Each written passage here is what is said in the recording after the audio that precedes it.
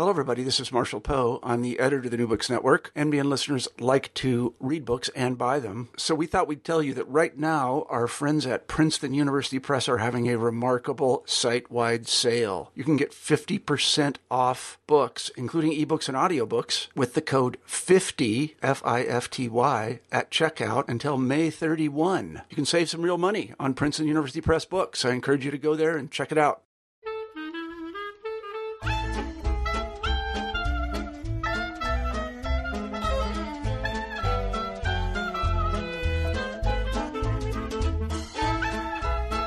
Welcome to New Books in Children's Literature.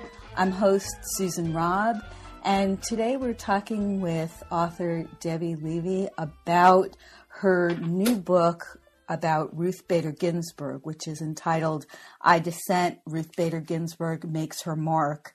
It's published by Simon & Schuster, illustrated by Elizabeth Badley, and it's a very interesting book, both topically, something that is an interesting, maybe unusual topic, the Supreme Court and all of that for children, but certainly someone that we can all admire for her work and how she got to the Supreme Court. And the point, I think, what I took away from the book is how much Ruth Bader Ginsburg was willing to as this book says, dissent, disagree, resist. She was very determined. Her own family background really contributed to a lot of who she became, I guess, as everyone does. But she had some very interesting background. And also just she broke so many rules, if you will, of what it was like for a woman in the 1950s and forward. So, Debbie, thanks for joining me. First, let me ask you about why you first decided to do a book on Ruth Bader Ginsburg. Thanks for having me, Susan. I'm happy to talk about this book. I loved writing this book. And, well, why to write a book about Ruth Bader Ginsburg kind of came out in your introduction. She's a great role model for girls and boys. And the role model is not only, or the point is not only to show through her life that disagreeing doesn't make you disagreeable, that you can disagree in a way that is productive and moves things forward and helps not only yourself, but also others. And so there's that whole component, that whole example of here's how you disagree and here's why you disagree. And then there's the story of how, as you said, she broke through so many barriers. And so the theme there, although these things aren't explicit in the book, obviously, because the book wants to tell a good story about her life, but the theme there is that it's kind of try again, try harder. Try not to be discouraged. If you want to go after something, go after it with your whole heart. She did. So, how could I not want to write a children's book about her? And I'll say one other thing in that vein. We, and by we I mean the editor at Simon & Schuster, whom I worked with, and my agent, we were kind of shocked when we sort of looked up and said, wait, there's no picture book about Ruth Bader Ginsburg. Interesting. It's interesting I want to go more on to things about her, obviously, but I thought it was interesting too that it ties in certain ways with other social topics and historical topics that you've covered. The book We Shall Overcome, and then also A Year of Goodbyes, which is about 1938, and that's your mother's story. So tell me a little bit about how you see it fitting into your body of work. I think it fits in to this theme I seem to keep returning to of this is what it feels like to be an outsider and or an other, and this doesn't have to stop you. So We Shall Overcome is the story of the song We Shall Overcome, and it tells how it's not a song that somebody just sat down and wrote, but it evolved year over year, voices over voices, like a patchwork from all the way back from slavery times. And that's about how people sang, both to lift themselves up, but also to singing, I think, and this is in that book, shows your humanity. And so I think we can all agree that enslaved people and African Americans were, and in some quarters still are, viewed as the other, and are outsiders in some quarters. And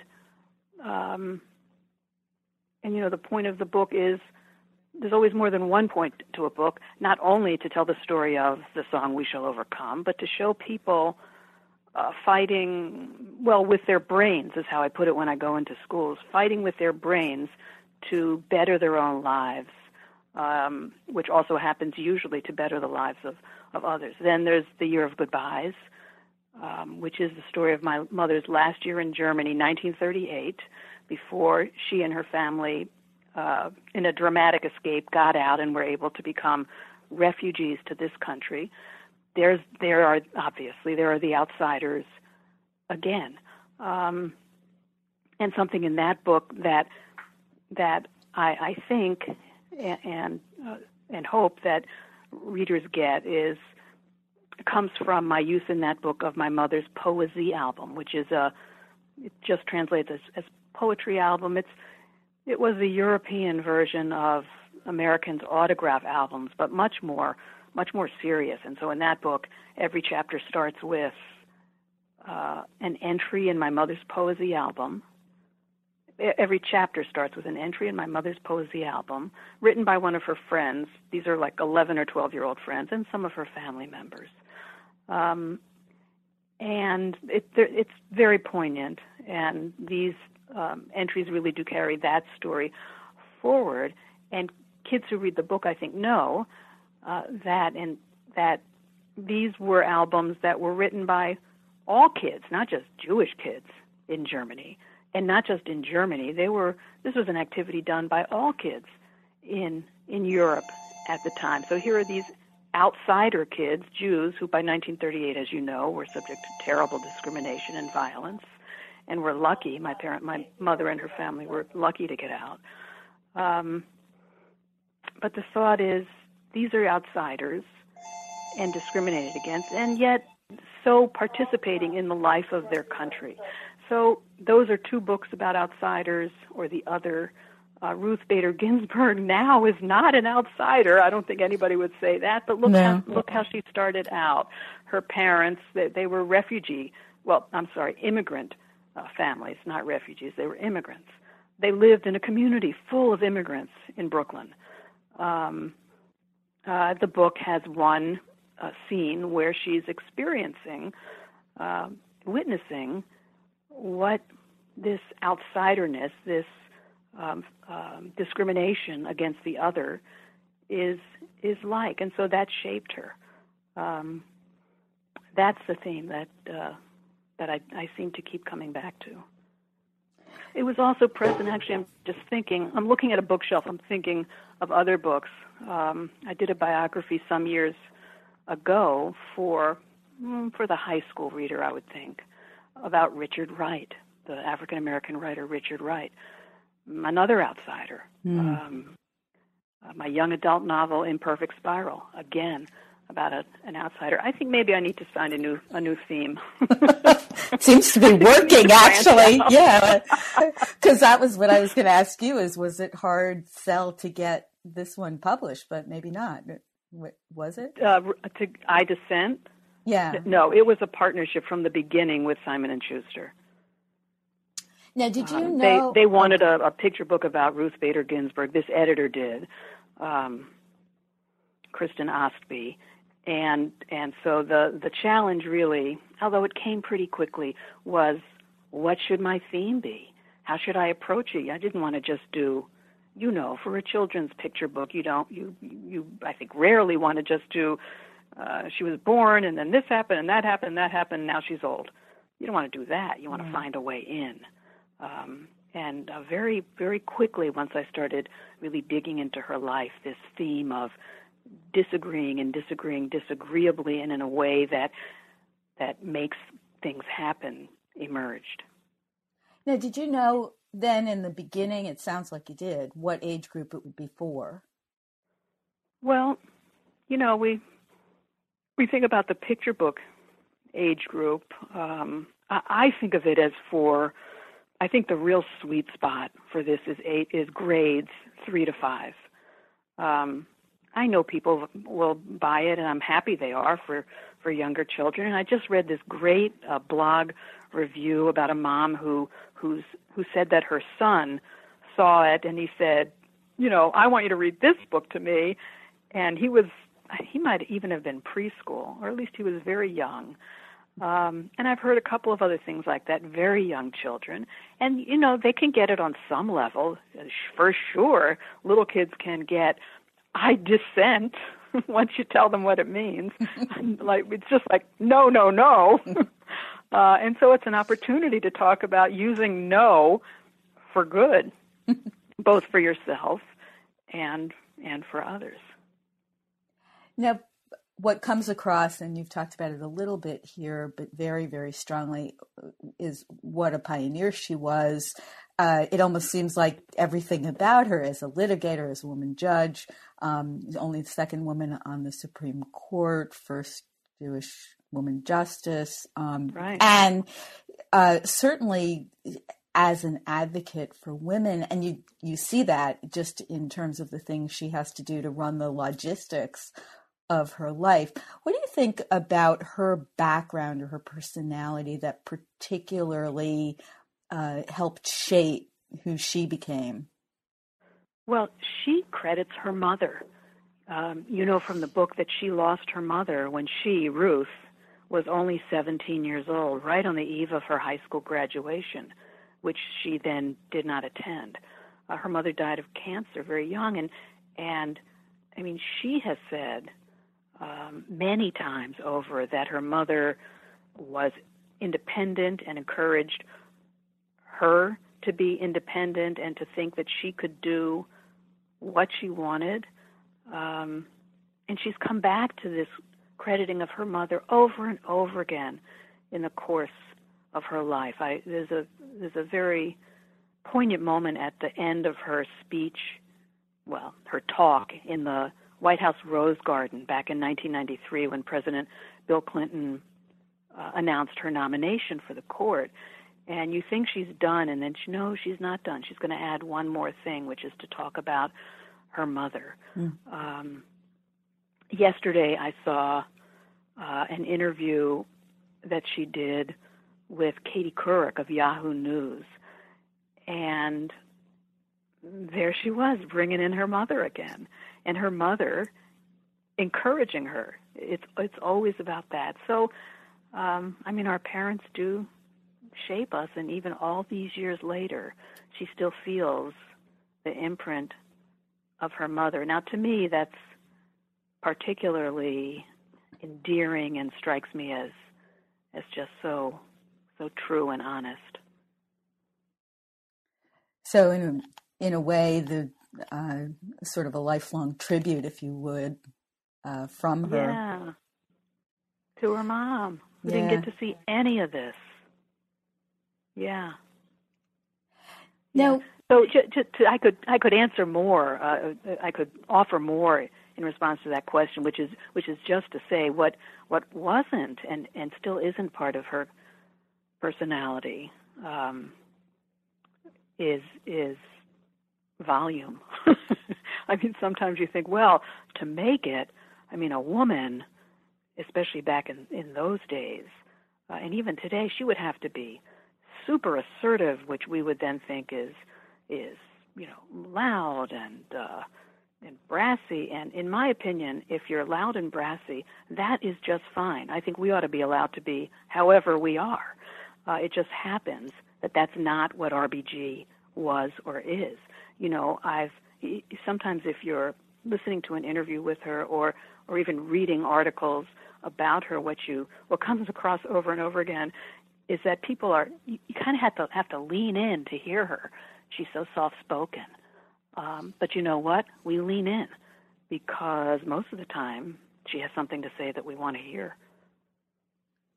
Yeah, I mean, you do get some of that even in the book where you can see how she might approach some of these different issues. Just, it seems like sort of strong but determined and, very, very persistent.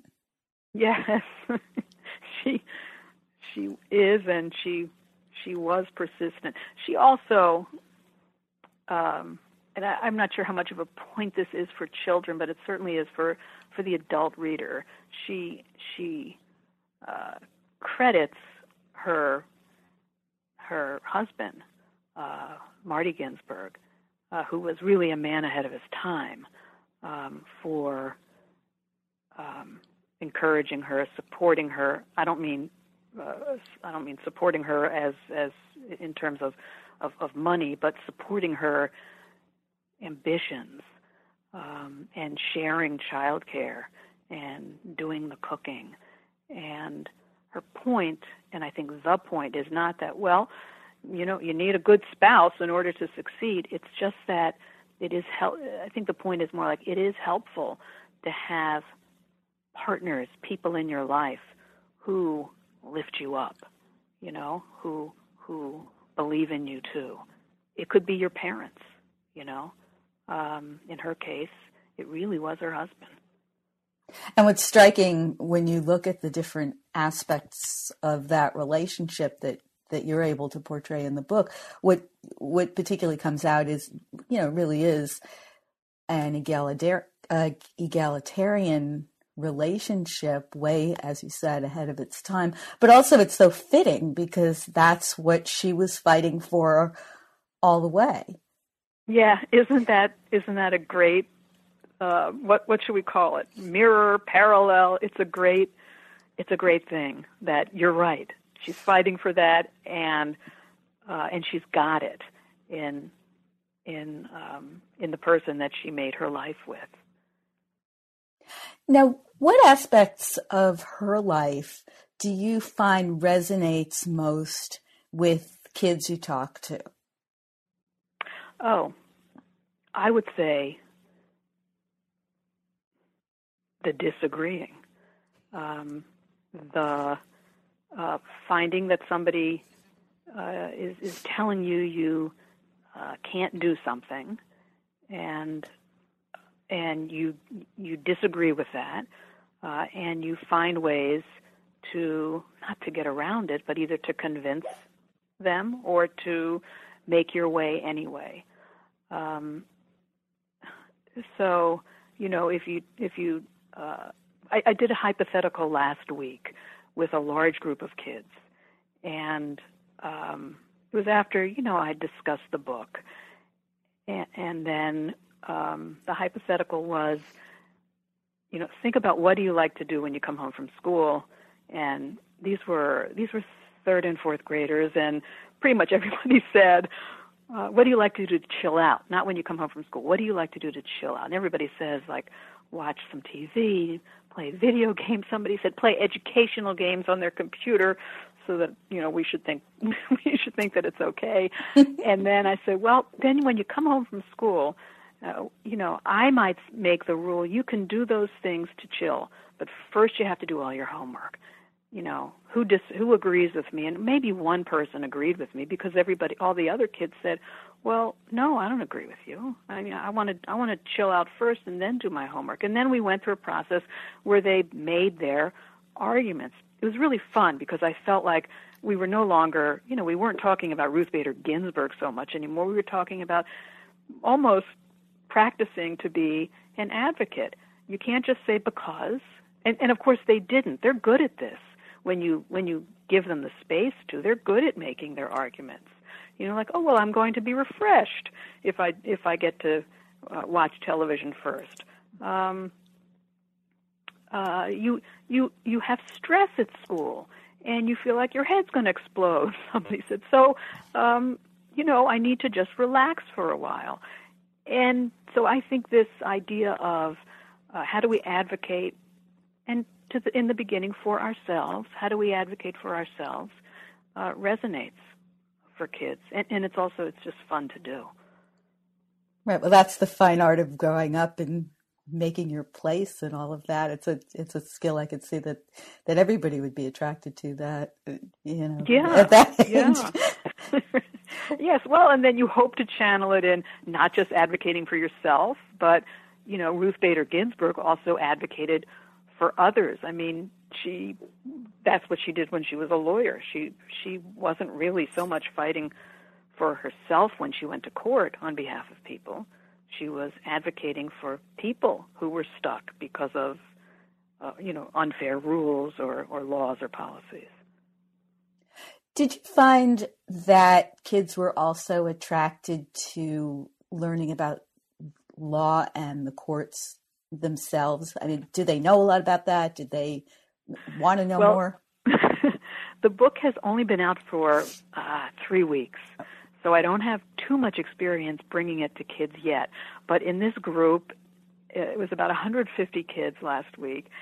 But I have to tell you, it was here in Washington, D.C., so when I asked at some point early on, does anybody here know any lawyers? Well, everybody's hand went up. And I said, does anybody here know any women's lawyers? Because, my point is that Ruth Bader Ginsburg was this pioneer as a woman lawyer. Well, everybody's hand stayed up because my mother's a lawyer, I heard, and, my mother's a lawyer. So I don't know if Washington, D.C., which has a lot of lawyers, is representative, but it's what I've seen so far. I think it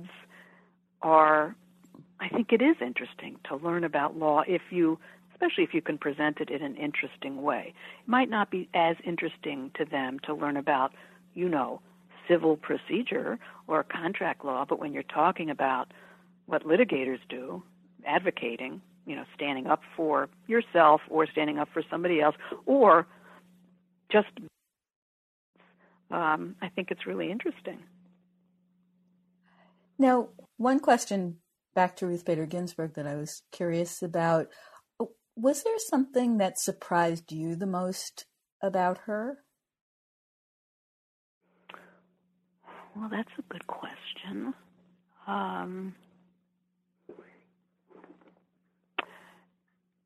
I think that,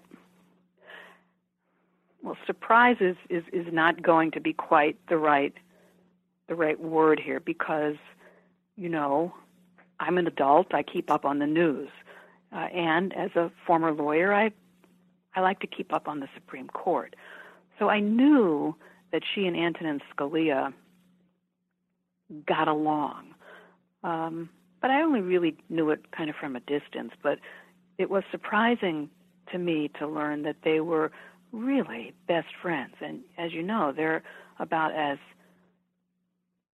and I should say they were, since he died in February, as opposite on the spectrum of legal principles and Supreme Court decision-making as you could be. So I was surprised and really kind of thrilled to learn about how their friendship worked and prospered, and how, in a way, their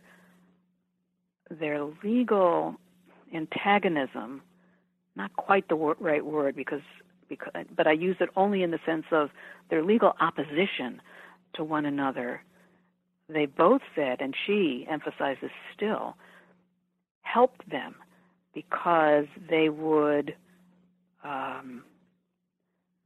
talk to one another. Imagine this, talk to one another about their differences in ways where they could really hear one another. And Justice Ginsburg has said repeatedly that this helped her make her case, well, not her case, since she's the justice, made her opinion, if she was writing an opinion, as good as it possibly could be, because she knew what was on the other side, and he did too. I mean, I'm sure it helped him as well. And then, as the book shows, outside of court, they and their families were the best of friends.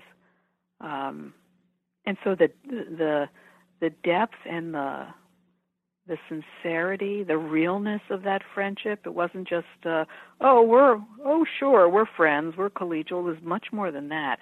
It did surprise me. I don't, because, does that sound easy? Somebody who you think has wrong ideas about law, and not just bloodless law, but, the law as it applies to important and even emotional issues. You're at odds with that person on pretty much everything, but you're close friends. It's fascinating to me. Yeah, that was actually something that I hadn't been aware of, and I found that really interesting in the book too. Yeah. So following on from that, you mentioned that Antonin Scalia had died earlier this year, and we're currently in an unbelievably fractious election year. So what's the most important thing, if you were to say something that you feel passionately about, what's the most important thing that you name that we can teach our children? There are a lot of ways to say this, so I think I can say it in a way that won't turn anybody off, I hope. But it seems to me, just watching what's happening in our election and coming off of learning as much as I could about Ruth Bader Ginsburg, observing as much as I could. I want our kids, I want us to be good at, better at, engaging with ideas without engaging with and on ideas and disagreeing with each other without attacking the other person. I'm listening to myself as I say this, and it sounds like, why am I struggling to say this? It's not a hard concept, but I'm struggling, I think, because as I'm speaking, a lot of images are going through my mind of adults who are attacking in ways that are not only personal, they're ad hominem. They make the devil out of the other person. It's also not always, but too much in this particular election season, hyped up and full of exaggeration and full of personal attacks, so that real issues, the stuff that we actually care about, I think, get lost. And this is not far afield from what my book is about, and what I hope kids and the adults who read the book with kids get out of it, which is that there is a way to engage, there is a way to disagree, where you can actually hear each other, listen to each other, think about what you're saying before you say it. Don't assume, this actually I should have led with what I'm about to say, don't assume bad faith on the part of the other person. I think that's a really big thing that Ruth Bader Ginsburg has modeled, which is not assuming that the person who opposes you, well, first of all, don't assume that they're the worst person on earth, but also don't assume that they come from a place of bad motives. There's just great example when she was talking about the Supreme Court of the 1960s. This is the Earl Warren Court, and this is a court that brought us great advances in civil rights. The Brown versus Board decision, for example, ending school desegregation. But they had such a blind spot this court on gender equality, on women's rights. They thought, she pointed out, that, what do you mean, women's rights? We're good fathers and we're good husbands, and so women can't be on juries. Did you know that women, even as late as the late 1970s, Susan, were excluded from juries in some jurisdictions? No. So, yeah, me neither. So she understood this, that they thought that they were good fathers. They weren't, and good husbands. They weren't out to just squash women. They thought they had good motives. She disagreed with the motives, but she didn't think that they were just jerks. You know, she thought that they were thinking people, and she proceeded accordingly. And actually, that was one of the last case in the Supreme Court that she argued was a case that ultimately overturned a state rule that said women could be excluded from juries because they're women.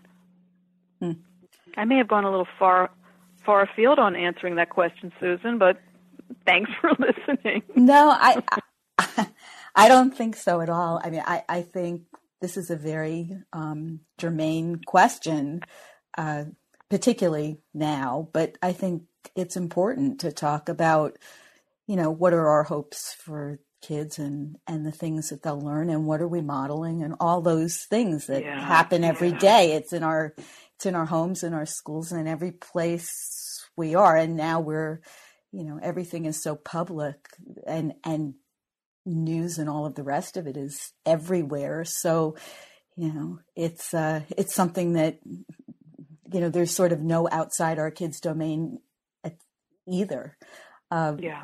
Which I wanted to ask you too about what your hopes were with adults, and because adults will be looking at this as well, and kids, about what they'll take away from it, about history and about civics. So, you know, we sometimes touch on civic engagement, but I guess probably that can always bear more talking about. Well, I think that the book, mostly through its illustrations, I think, really makes civic engagement and doing things, using your brain, exciting. I'd like to credit the text, but I think in some ways the design of the book and the illustrations and the cover kind of call out to kids almost by having a superhero type of vibe.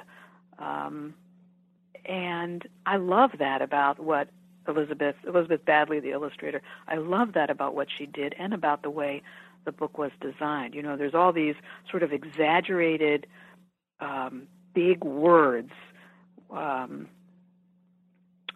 where I use the word dissent and all those different synonyms that you started out with that are sprinkled throughout the book. They're all done in this great balloony, colorful hand lettering that Elizabeth's so good at. And also not to get too in the weeds about it, but the color scheme for the book, you know, this deep blue cover, I don't know, kind of reminds me of Superman. So in a way, I was delighted with the design and the illustrations, and I'm sure you know that we authors generally have little to do with any of that. Mm-hmm. I was delighted with what Elizabeth and the art director and the editor, what they came up with, because I think it sort of says, this is fun. This reading about the Supreme Court justice is gonna be fun, and doing the sorts of things that she did. Though you know she didn't scale any tall buildings, but look, read it. It's fun. So I like that. I like that vibe in the book. Yeah, it is. I can take no credit for it. No, it is. It's very appealing. All of that. I can see where you could pull that out as superhero, because it doesn't have all that, kind of the way the text portrays and all that is, you know, and the kind pictures of, too, I think, yeah. Which is fitting, I guess, with what we're saying about Ruth Bader Ginsburg, sort of the pow and the wow and all those things. Yes, right, pow and wow, yeah. So then what? We're sort of leading into ending with what you're working on next. Where do you go from here? Oh, well, I actually have another book coming out in February, very different from this.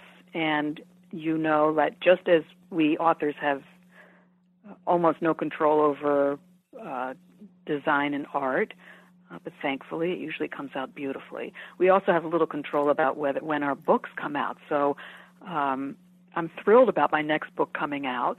I didn't expect it would be coming out so soon after this one, but I think I can handle two at a time. It's called Soldier Song, and it's another nonfiction work. It's a true story of the Civil War, and it's the story about how music, in particular a song, brought the Army of the North and the Army of the South together for at least one night in the winter after the Battle of Fredericksburg. So we're talking about December of 1862. I could go on about it, but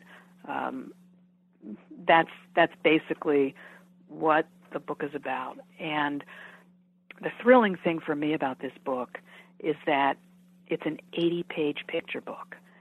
And, you know, picture books are 32 pages, they're 40 pages. But this one, which is published by Disney Hyperion, the editor really went to bat for me, because I would never dare to propose making a picture book that long.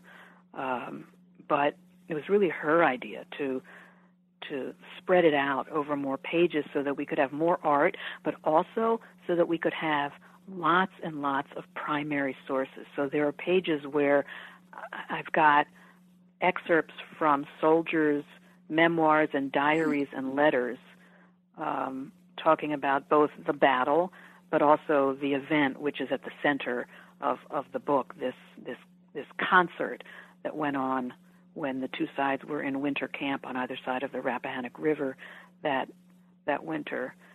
It's kind of like, if you know, or if your listeners know, the books about the Christmas truce in World War I, when the soldiers came out of the trenches and had a brief truce and just had fellowship amongst soldiers. This is like the American version of that. Right, a moment brought on by, really at the time, one of the most famous and beloved songs of 1862, Home Sweet Home, which we now think of as this treacly, oversweet song, but it was very popular and meaningful to the soldiers. So that's coming out in February. I'm working on another book for slightly older kids about another path-breaking woman whom you've never heard of because she's not famous, and who was involved in a really interesting milestone in the civil rights movement. So, but that I'm still writing on. It's got a ways to go. Yeah, it's interesting. That was something we were working on recently, both with primary source documents, a book like that, but also an untold story of the civil rights movement. And, you know, there are so many stories that can be brought to light, and that you sort of think, well, how was this not known? And yet it's easy for stories to fall by the wayside because only certain names seem to carry into another generation or whatever. Well, that's right.